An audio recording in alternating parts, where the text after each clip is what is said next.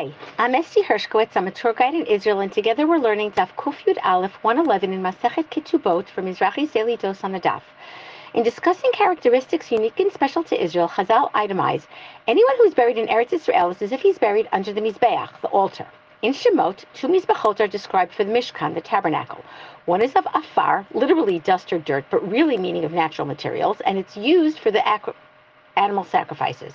This is a huge surface, large enough for several Kohanim to be standing on, attending to the constant influx of several sacrifices simultaneously.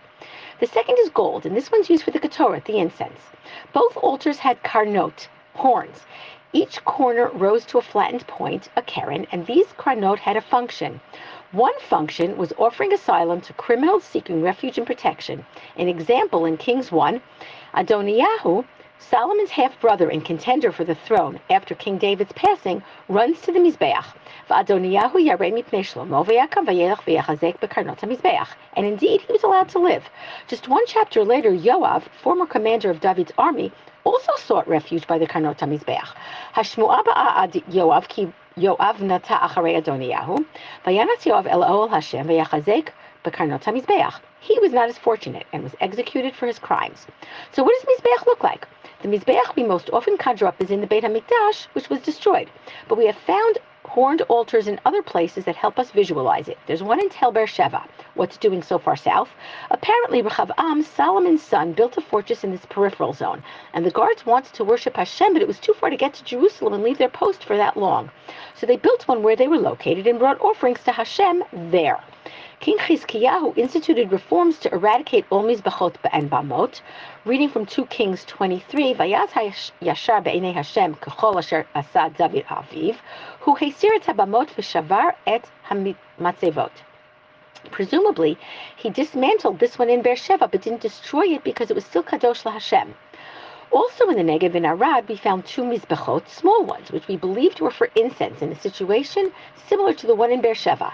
Those far away yearned to worship Hashem, and building a substitute was their best solution. These also were destroyed by Chizkiyahu HaMelech, or Yoshiyahu, Josiah, who instituted the same reforms as his great-grandfather had. Interestingly, a few months ago, traces of herbs and spices were found on one of these incense altars. It was later identified as cannabis, which brings up a whole slew of other questions. In Shiloh, where the tabernacle was located for 369 years, we also found a Mizbeach with horns, but not in the area where we believe the Mishkan was. It was found in secondary usage in a Byzantine church.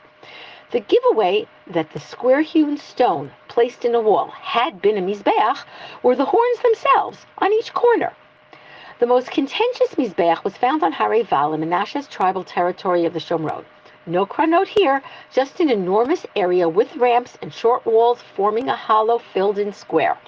Although there were korbanot offered here, this Mizbeach's focus was the ceremony of blessing and curses, which immediately occurred after Yehoshua brought us into Canaan, the promised land. Moshe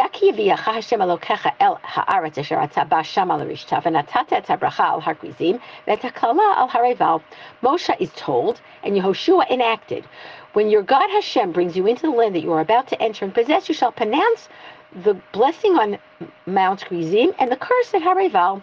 Explained simplistically, 6 tribes on one mountain, facing the other 6 tribes of Israel on the other one, heard a list of blessings and curses, and after each one answered Amen.